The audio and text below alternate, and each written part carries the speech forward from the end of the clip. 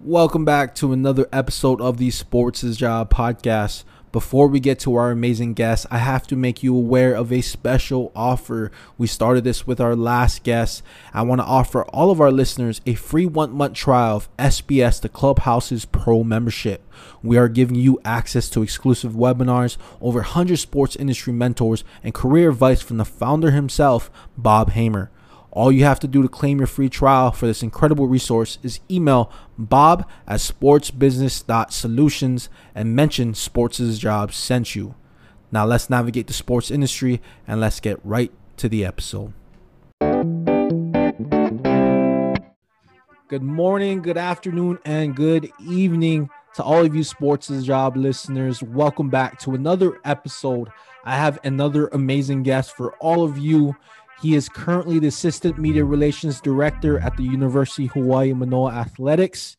He is a graduate of Western Kentucky University in 2011 with a Bachelor of Arts in Broadcast Media.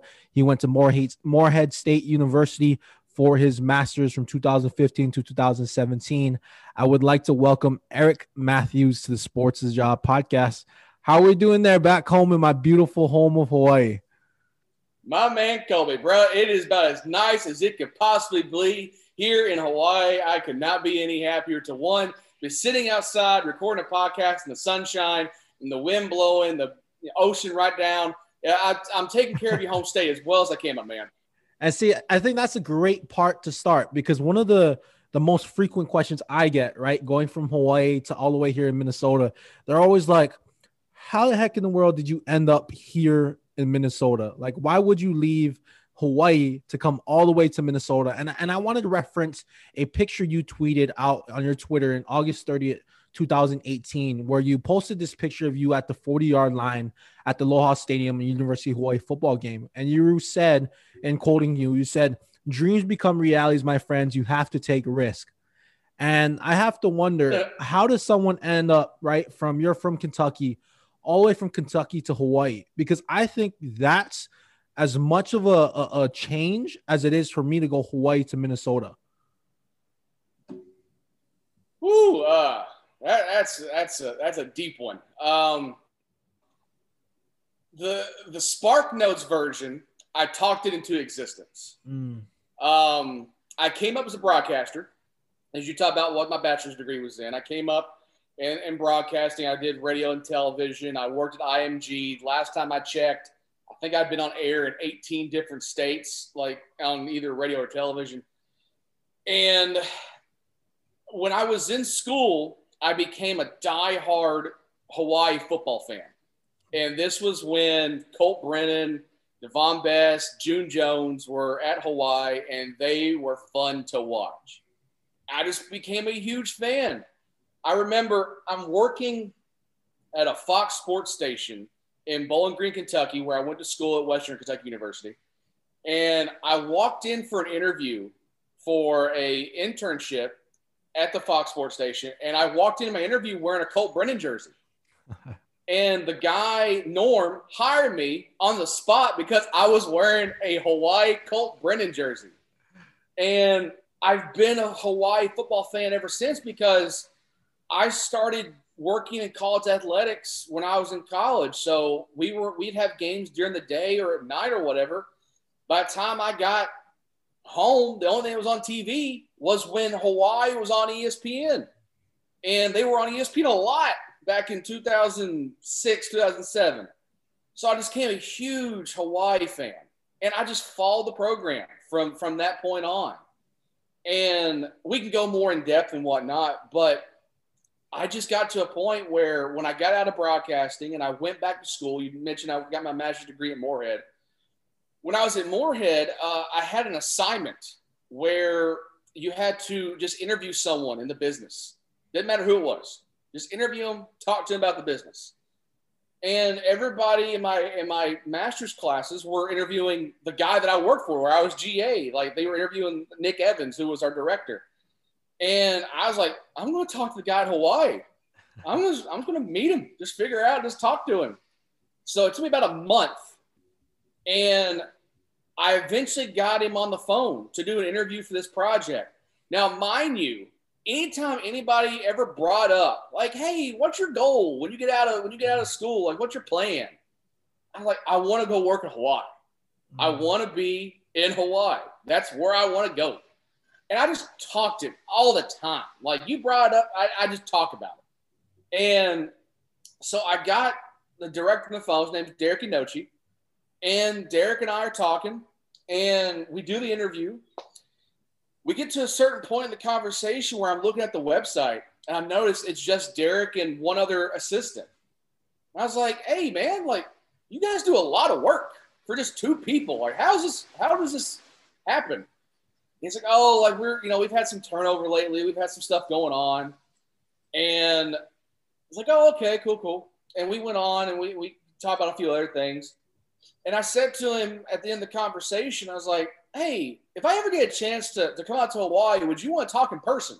Like, just meet? Sure, if you want to. I don't see any reason why you shouldn't.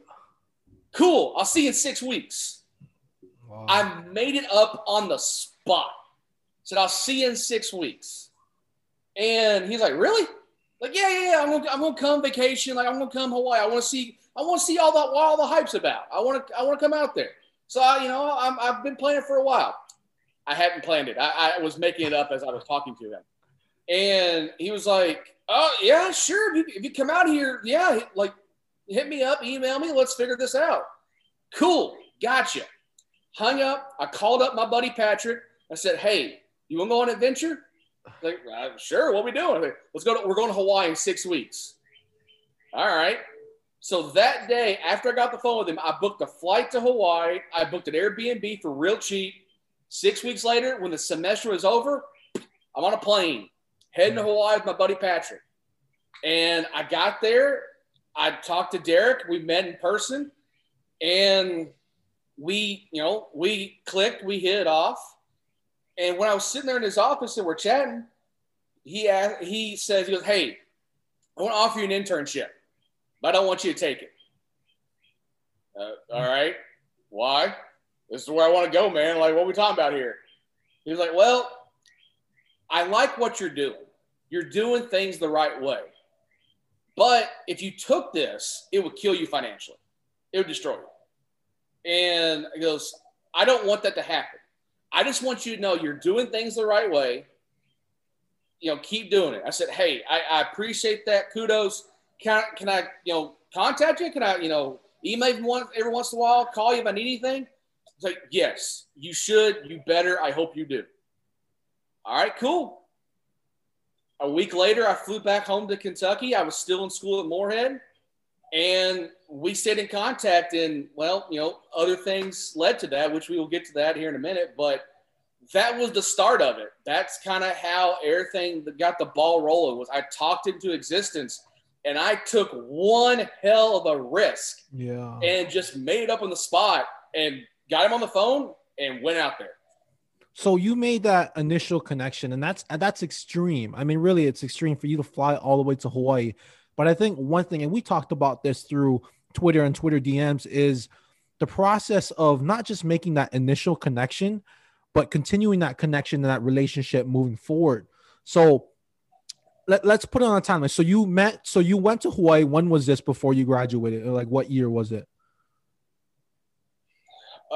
It was the spring of 2016. I just finished my first year of graduate school at Moorhead. So it was May of 2016 when I flew out there. And then you ended up going to the University of Hawaii, your current job, in around, 2018? Yeah, 2018. So here's the timeline of how things happened. So after I got back from my trip to Hawaii, when I met Derek for the first time, I was working at an NPR station in Moorhead for the summer, and just to make a little extra cash. And there was a job that had reached out to me 6 months before this, and it was Kentucky State University. Division II HBCU in Kentucky. That was in the capital of Kentucky, Frankfort. And those of you who don't know what HBCU is, Historically Black College University. And I didn't know a whole lot about it. But what ended up happening was when I was at Moorhead, I got hired by a group called the Scores Table that's based out of Tennessee. And they would hire SIDs and other people to come and stat on the computer their games. Like we all know, Stat Crew, a few years ago was, the pinnacle of keeping stats for games, for live stats and whatever else, and your official stuff for NCAA and your websites. And so I got hired by them to do some games around Kentucky. And one of the schools that had hired Scores Table that hired me was Kentucky State. I went out there and I worked a game, and the atmosphere and the culture just kind of captivated me. It was really fun. And just like, the band was booming, like there was a big crowd. It was like a good time. And it just really caught my attention. But at the same time, this was, like I said, this was winter, spring of 2015 and 2016. KSU was in a lot of financial problems, and it was publicized. And the athletic director, him and I hit it off. And he comes up to me after like one game that I was working. He's like, would you be interested in being our director, being our SID? And I was like, thanks, but no thanks. I appreciate it. I still got another year of school left. I don't think the timing's right. Well, that happened, but we get to that summer after the Hawaii trip, and the AD, the name is Dr. William Head, calls me back up, says, Eric, I want you to apply for this job. I want you to come in and interview. I want us to talk. All right, fine. I talked to my director in Moorhead, Nick Evans, and Nick said, do it. Just get the experience. Just talk to him. Just figure out what's going on. So when you do apply for a job you really do want, you know what to do. All right, good advice. So I went into the interview, and I interviewed with Coach Head and 5 others, a couple of coaches, a couple of people from the university, and everything went well. And I went back to Moorhead, and this is still to this day, this is one of the strangest conversations I've ever had on the phone in this business.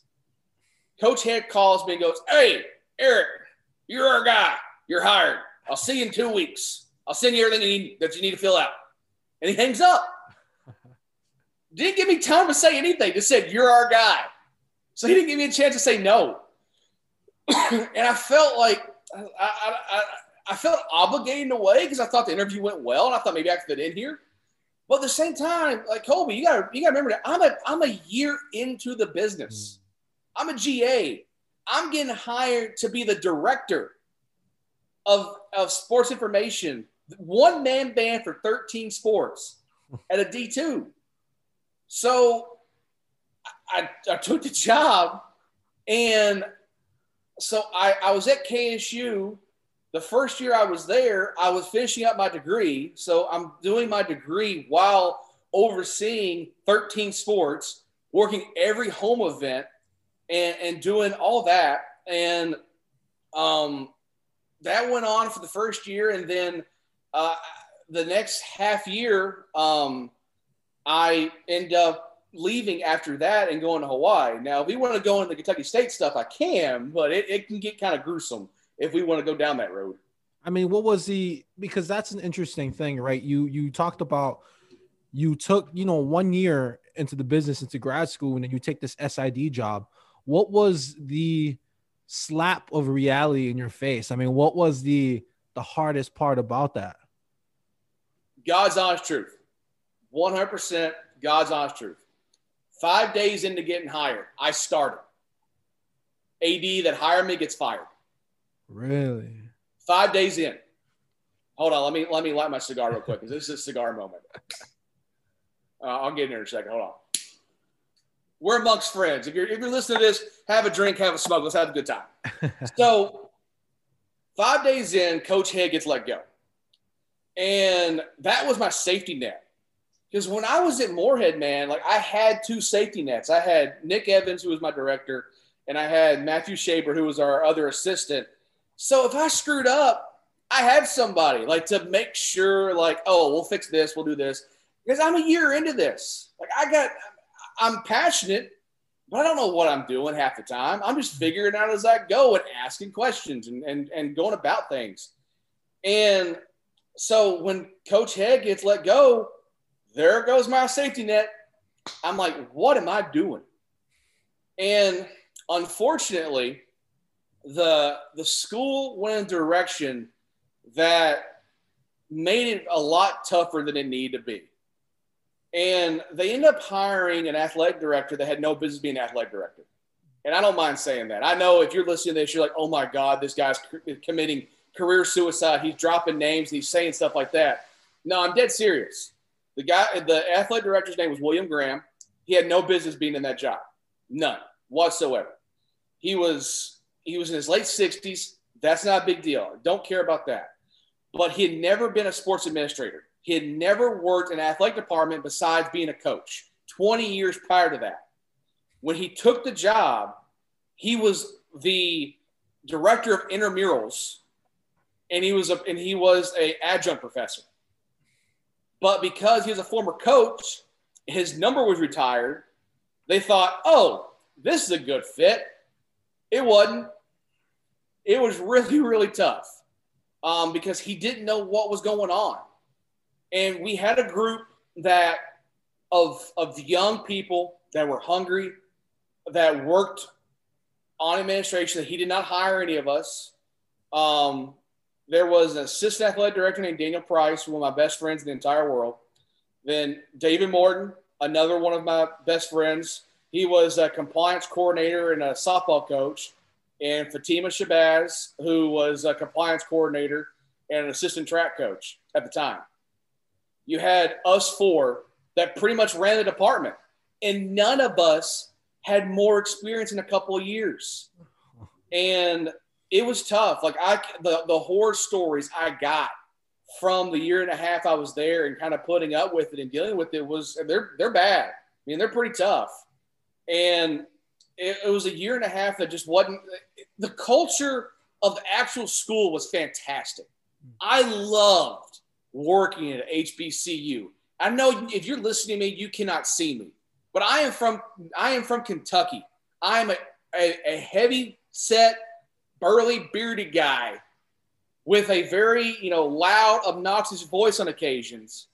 And I went for what was a PWI, which is, primary white institution of Morehead State, to an HBCU. There's no way I'd fit in. I did. I loved it. It was fantastic. The coaches, the athletes, it was fun. But the AD, he ruined it. It was tough working for and working with him because he had the slightest clue what he was doing and how to run a Division II program and what went into just game days, what went into just operational things. He had no idea. And it made it extremely tough. And about a year into my time there, he ended up getting suspended on paid leave. And because of how he treated other employees. And I'm not going to go into detail about that just because I can't. I don't think I can legally.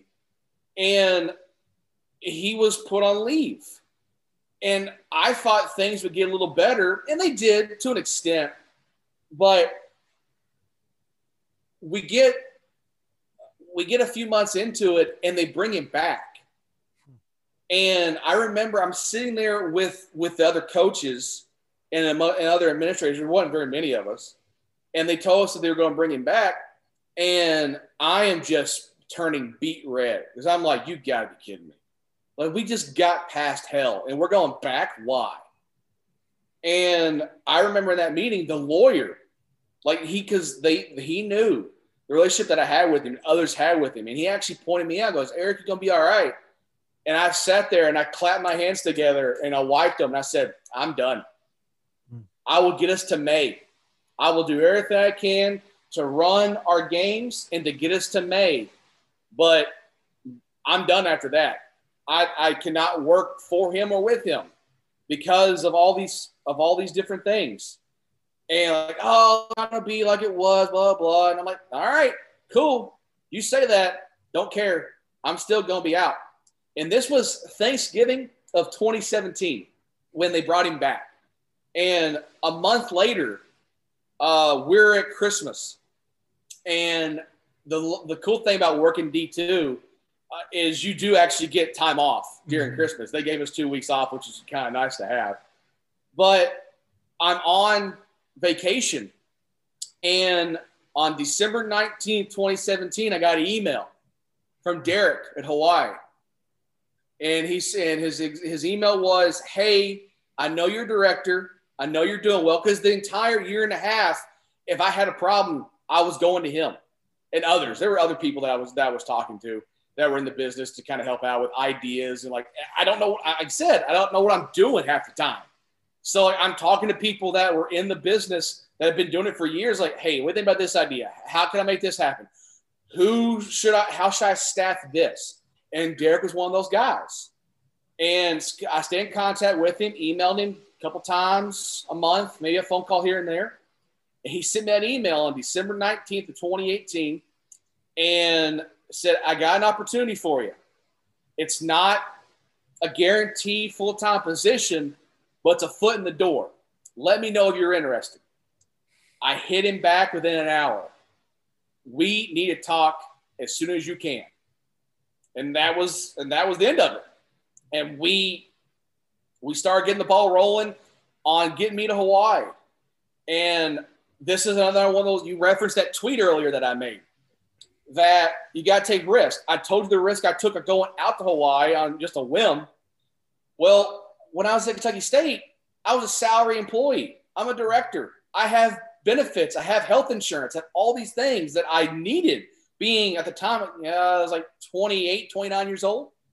And so I was like I was okay financially and going in a good direction. When I talked to Derek, he was like, "I can't guarantee you benefits. I can't guarantee you health insurance. Only I can give you is 40 hours a week at this pay." I can't remember what the hourly wage was, but it was 40 hours a week. That was it. It was a casual hire position is what they called it. And it was entry level. And there's nothing he could have done. But I was like, I don't care. Let's keep this conversation going. I am really interested. And on my 30th birthday, which was January 16th of 2018, I accepted the job and I turned in my resignation at Kentucky State. And it was the happiest day that I had in a long, long time when I did that, because I knew that I was better than what I was a year and a half ago. I had been a director. I had learned a lot, but I had an opportunity to go Division I at a university that I was just, head over heels for. I want to be a part of. And Eric, I'm glad that you mentioned a very few key points that the listeners that you can take away is that, if you ever feel like you're over your head or there's certain things you don't know, it's important to have people you can reach out to and continue those relationships with people within the industry. So you can shoot them a message, so you can email them. And it's very similar to you, Eric. Like for me, I found myself, in charge of home game operations at this D2 school. And I've been here as a student worker, but in reality, there was a lot of things I didn't know what to do. My one center director, SWA, she went on to maternity leave. So now here I am, now I'm in charge of 20 other employees, our campus wellness center, and having to worry about all the home game operations. And I'm thinking to myself, what the heck in the world do I do? Like, I don't know how to balance all of this and all of that. And it's important, I think, it's something that you did. And it's something I think I did. I recognize that I allowed myself to feel that way and not ignore like, hey, no, I do know what I'm doing. But in reality, you don't. Don't feel afraid to reach out to people. And I think that's important. Now, Eric, I think there's a lot of things you talked about speaking things to existence. And I'm a believer in that as well. But also, I think it's important to note the experiences and the different work that you put in. And you talked about this through our Twitter DMs. You've basically volunteered at 10 different schools, worked at 10 different colleges, volunteered at 10 different schools. And everyone talks about volunteer experience is important. So now what's your view and take on volunteering? Should college students do more of it or should they do less? Let me answer that by saying this. I hate that volunteering is the best way to get involved. Everyone should get paid for their time. Mm-hmm. I 100% agree with that. I wish that was the case, but it's not. That's just the reality of the situation. I hope it changes. I hope it gets better as time goes on, but it's been this way for a while. But it is the best way to get involved. And here's why. Like you said, I've been at 10 schools, either as a full-time employee or as a volunteer or, intern. And I've been at every level, NAIA, Division III, Division II, Division I. And I even spent some time with some professional teams, just being a fly on the wall. And I always use this comparison or analogy was I learned to do the same thing 10 different ways. And it becomes vital because when you're volunteering, it says a couple of different things. It says I'm serious. It says I want to be here. It says that I am going to do what it takes to figure this out. And when you're around certain people that acknowledge that that's a good thing and like, I wish I could pay this person, they feel obligated to eventually hire you. Like they're trying, they are trying. I want to hire them. I wish I could. I'll figure out a way. That kind of what goes in the mind of a director or someone that is full-time was I want you here. And that's the best thing that you can do is just getting involved and telling yourself, I need to learn how to do other things. And when you're volunteering, that's where you learn, because if you screw up as a volunteer, no one cares. You're free help. You can go in, you can screw up, you can do whatever and learn on the fly and not feel like it's going to be the end of your time. And that's a good thing. That's something I even use as a professional. I am not scared at all to fail. Not the least little bit. Because it happened to me early on in my career and I worked at IMG. And there's nothing wrong with it because when you do that, you learn. And there's a quote that I've heard a long time ago that is, if you're not winning, you're learning. And that's what volunteering is about. You're learning as you go and you screw up and you figure out, I don't want to do that again. Or I stacked chairs this way. It took me 2 hours. If I do it this way, it take me 45 minutes. I'm going to do it that way from now on. Because you learn. You figure out stuff. Volunteering is crucial. And I wish it was a little different, but it does help because it opens up a lot of doors for you. And being at 10 different schools, I built up a network. I built up all these different people that I could reference and talk to and figure some stuff out. And it helped a lot. And I think, you're an advocate for paying interns.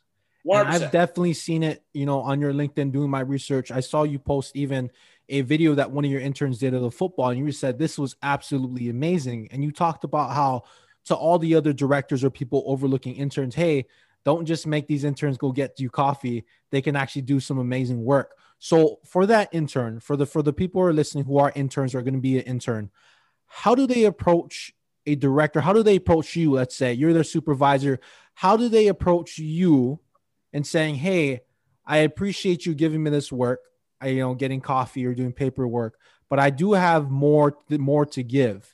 Like, how do they approach that? How do they approach their supervisor to make that happen?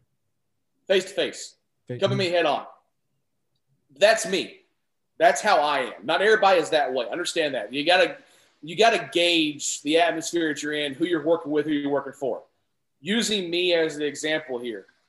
And this happens at Hawaii every once in a while, is you have a student or a volunteer that wants to be more involved, and they just get in the door and they're doing stuff. And then they'll see something like, hey, I have an idea. What do you think about this? And usually when somebody comes at me with it, say, I have an idea, my reaction almost every time is, I love it. How can we make that happen? How bad idea it is. I love it because I'm just happy that you're coming at me with ideas.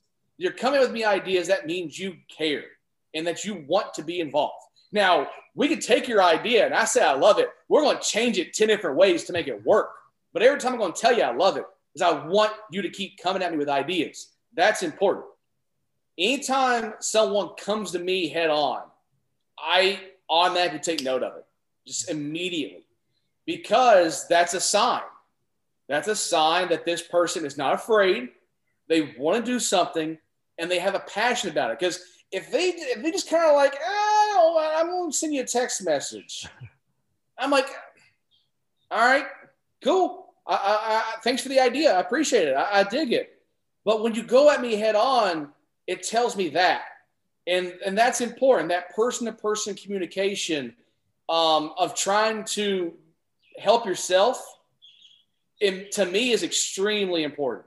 And I always appreciate that when volunteers or students come at me, because case in point, here's the best example I can give, is we had a women's volleyball player at UH 2 years ago that just came to us, did not work in our department at all, just was interested in working in our department. And she came to us with this idea about being on camera and wanting to do something. And that's my background. So when she brought it to us, I got thinking. And we had put together this idea about doing like this weekly roundup of what's going on in Hawaii athletics. And it started out like an Instagram story thing. We are 2 years later.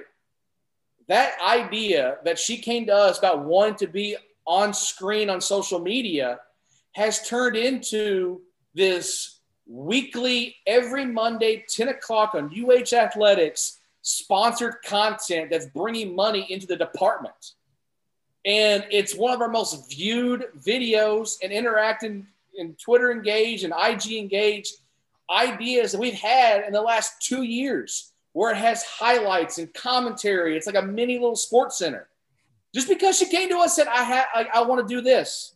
And she did it in person. And like, Sibs, this was great. She's graduated and we're still doing it.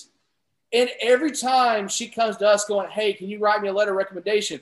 Hey, can you call this person on behalf? Sibs, happy to. Every single time, because she cared. She took a chance. She did it in person. It made a difference. So everybody, all the guests that we have on, I think for all of you listening, it seems like it's a common theme, right? To get your foot in the door is not enough. It really isn't. Once you get your foot in that door, you got to start running. You got to start jogging. You got to start putting action to your words. You have to start doing things and taking risks like Eric is talking about. Now, you mentioned you've worked at D1 level, D2 level, D3, NAIA professional teams. And I think everybody always wonders, what level is for them. Is D1 the level for me, D2 or D3? Can you kind of explain, what the difference? Let's go with D1, D2. What's really ultimately the difference between those two? And what do you think? Who do you think fits well? Like, what type of person fits well with D1 compared to D2? A D1 professional is one that does not mind eyeballs and does not mind interaction. Because if you're at a D1 school, then you have a fan base. You have a fan base that is paying attention all the time. It may be big, it may be small, depending on what school you're at and what sports you're working with, and whether in your marketing or whether in media relations or whatever it is you're doing. You have to be able to work with others, and you have to be able to understand you're going to get criticized on occasions because of whatever reason. There's more eyeballs, and people are wanting your job because everybody thinks your job is the coolest because you work with college athletics. So, like, Division I, like, that is like a big thing, is understanding that there's going to always be these people communicating with you, criticizing, second guessing, doing different things of what you are doing. And Division I is filled with young people. It's also filled with people who have been in the same position for 30, 40 years. So it really, people get in, they never get out. And a lot of those things, because it is a stable gig. And can be enjoyable, can be fun, but also can have its tough points. D2 it's either two things, and I'm pretty dead set on this. It's either filled with people that are trying to build up their resume and like this is their starter job, and they're just trying to just get better and learn and mess up and do whatever and just try to get attention at some point from other people at Division I schools to eventually get a job. Or it's someone who is content and is a little bit older and doesn't care if they move up or do whatever. They're married, that's home, that's where they're at, and that's what they're going to do. That's usually what Division II has, is you have your up-and-comers who are trying their best to move up, and you have the ones who are just like, this is home, it's where I'm staying. I have to agree with that because, as I mentioned to all of our listeners, if you don't already know this, I'm in charge of home game operations in a small D2 school, University of Minnesota Crookston, and then I'm 23. And coming out of college, when I graduated, I had a couple offers to work at bigger D1 schools, the Big Ten schools in smaller roles. But I said, hey, let me go back to this school where I get to be in a leadership position. Like you were saying, let me fail a little bit where I have a little freedom to do things, take control, take leadership. And I'm 23 and the rest of my coworkers are either late 30s or late 40s or beyond, right? They've been here for 15, 20 years. So I can definitely agree with that point. Now, I want to end with this, and I know you have a lot of experience, and we'll probably have to get you on, but if you had to give yourself advice, right, coming out of Western Kentucky University, entering the sports industry, what would be the advice to give to yourself about navigating the sports industry? Oh, shoot. I thought you were going to ask me would I change anything. What advice would I have given myself when I was coming out of school?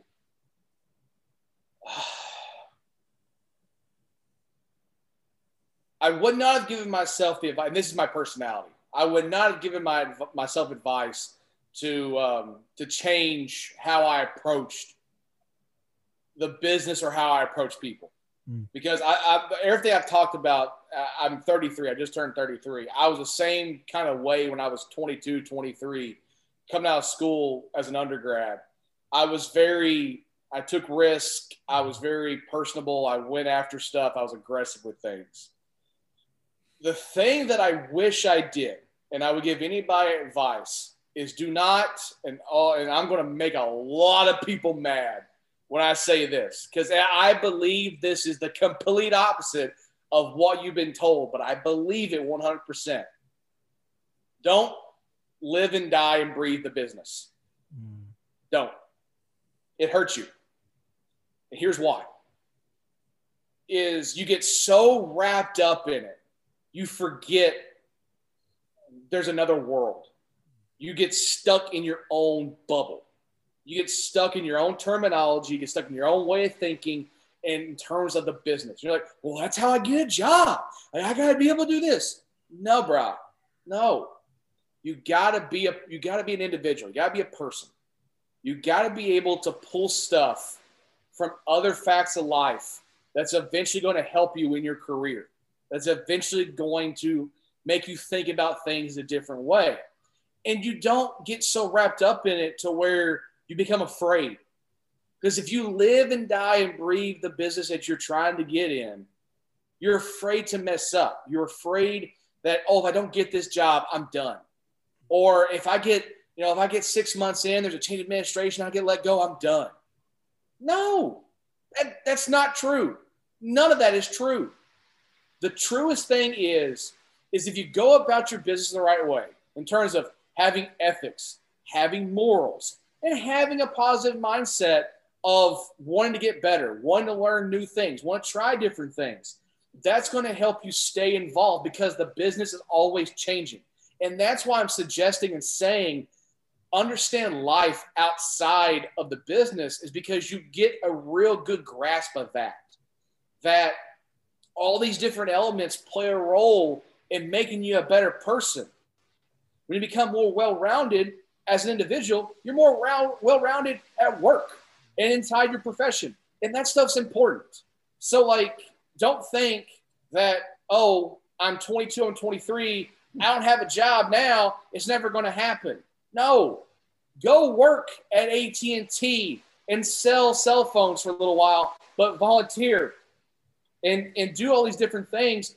And wherever you can and just be involved, you're learning how to be a pro while you're working at AT&T. Eventually, it's going to help you with some situation and interact with people when you're at your real job that you really, really want. That stuff matters. So don't live and die and breathe by the business, because you're going to get stuck. And eventually you're going to think, this is all I can do. And that's not true. That's not all you can do. Because you know how to work Stat Crew, just use it as an example, you also know how to program a computer to a certain extent. You know what's up. Just because all I know how to do is work Photoshop, no. You learn how to be an artist. You can go somewhere else and do certain things. And if you know one Adobe program, you know them all for the most part. And like all that stuff's important. So that would be the advice I would give myself at 22, 23 when I'm getting out of school. It's my advice I'm telling anybody that's listening to this. It is okay to be yourself. It's okay to not wake up and go to bed thinking about this stuff. Because this stuff is honestly, as fun as it is, as tough as it is, we work in athletics. It's not all that important. It's great. It's a cool gig. But don't measure your success as a person on this and your success in this. It'll happen. It will. If you stick with it, there's going to be some cat that's going to give you an opportunity, and you're going to love it. It's going to be awesome. But if you just get all worked up about it, you're going to hurt yourself more than you're helping yourself. Well, thank you, Eric, for joining us on the Sports is Job podcast. And I think those words of encouragement and advice, I think those are beautiful, especially in times of COVID, where a lot of people are struggling to get into the sports industry because of the job landscape. And a lot of my peers, they've left the sports industry and they're happy doing what they're doing, because at the end of the day, sometimes it's not necessarily the industry that you're working in, but what you're doing, the value that you're providing. And a lot of these skills and tool sets that you're talking about, they're transferable everywhere. Whether you're working a job outside of sports, trying to come back in, working in sports, trying to get out, skills at the end of the day is transferable anywhere. Where can people find you on social media and connect with you, Eric? You can find me on Twitter and Instagram. My handle is the same on both. Eric's Joyride. Eric's Joyride. Follow, hit me up, message me. I am all for it. I am a big advocate of young people in this business, because they're the ones that help it thrive. They're the ones that make the machine work. So if you want to connect with me, if you want to network with me, feel free. If you hear the wind in the background, I apologize. I am in Hawaii. I am sitting outside, so my bad on that one. But if you want to network with me, feel free. It is an open avenue. I don't care if we've met before or we haven't. We're all friends. So we're good. Find me, hit me up, ask me questions. Just talk. I'm all for it. Never know. One day I can help you. One day you can help me. And we all can enjoy what we do. To all of our listeners, if you enjoyed this episode, please visit sportsisjob.com to listen to the rest of our podcast episodes, along with the rookie contract, the cutback podcast, and all of our articles that are focused on helping you navigate the sports industry. If you're listening to this on the Apple Podcast, please give us a rating and review. And like I always say, we are all in our own individual journeys, but you are not alone.